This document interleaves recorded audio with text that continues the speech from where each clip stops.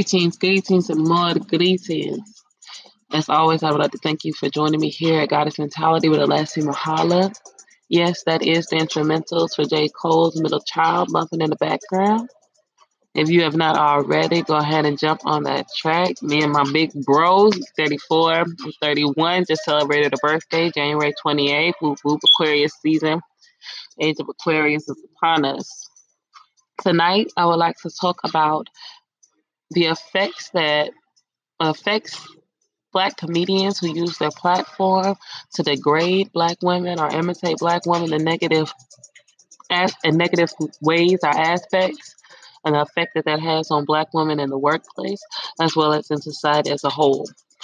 So I'd like to thank y'all for continuing to grow with me as I learn and grow on this page. I want to stop right here and come back at you with that topic so I can pay a little bit of bills. All right, peace. All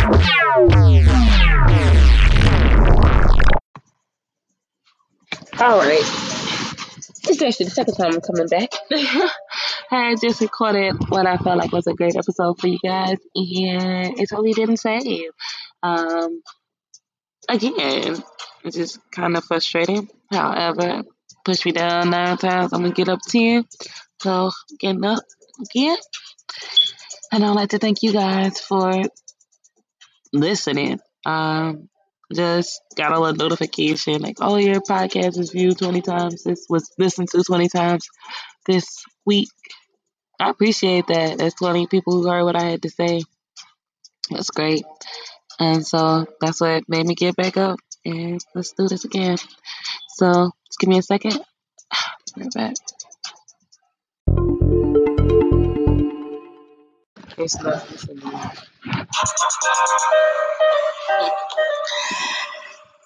Like I mentioned earlier, the topic for tonight is how Black women comedians who use their platform to degrade or display Black women in negative aspects, contribute to the disenfranchisement of Black women in the workplace as well as in society as a whole.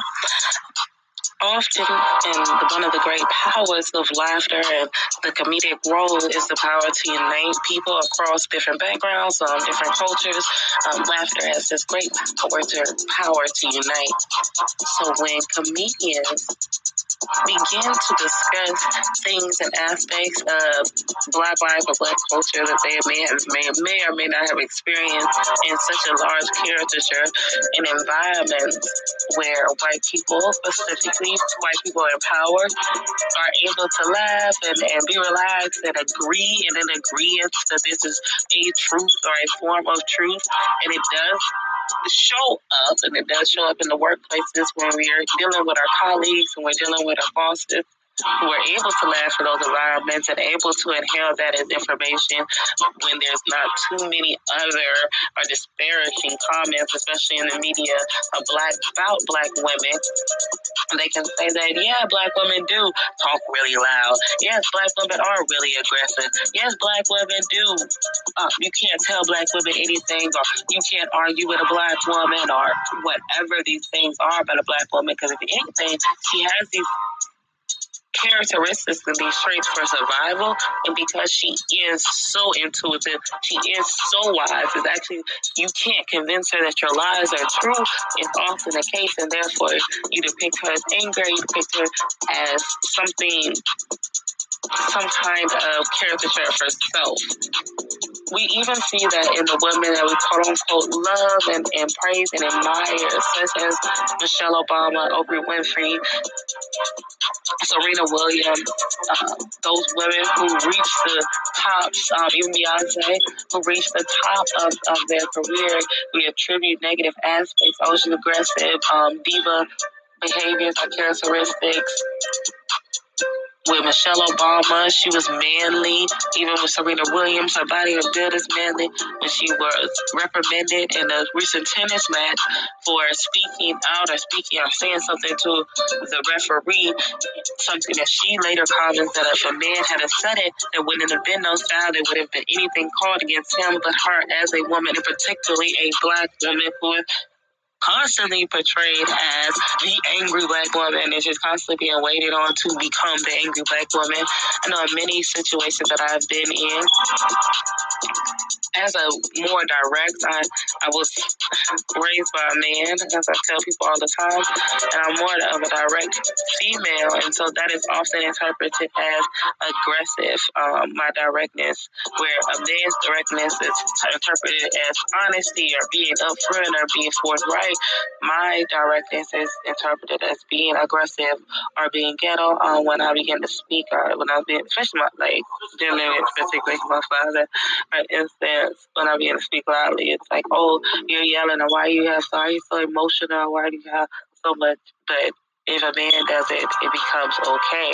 So we deal with that a lot, and when the comedians who are in front of, or who are they're comfortable enough, it's like white people are comfortable enough to hear the comedian side of the story because they're in such a relaxed environment, and inside of the story is often degrading black women. I put out towards my social media family asking them if they could name some black men who had not climbed to the top of their career on the backs of black women, such as Tyler Perry has, such as Jamie Foxx, Martin Lawrence, especially this new comedian, DC Young Fly, who constantly get on social media dressed as what they believe as the Moniquas and the Kashishas and just these caricatures of what a black woman has become as depicted by our media, and they are riding that on into stardom.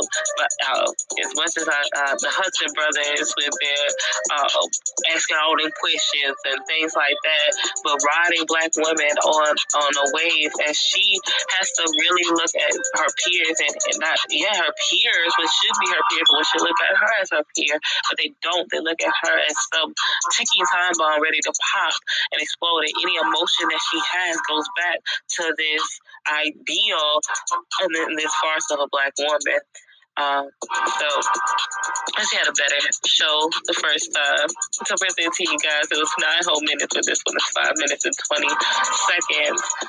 But I did want to get out there. If you have any more comments or anything that you can add to the show, please do comment. Leave your opinions so I can decipher it and deal with that.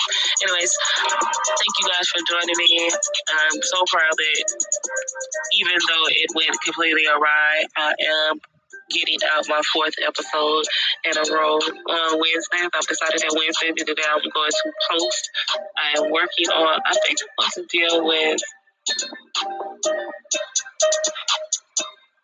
I'm going through some things in my workplace right now, and I think I'm going to deal with that in the next episode.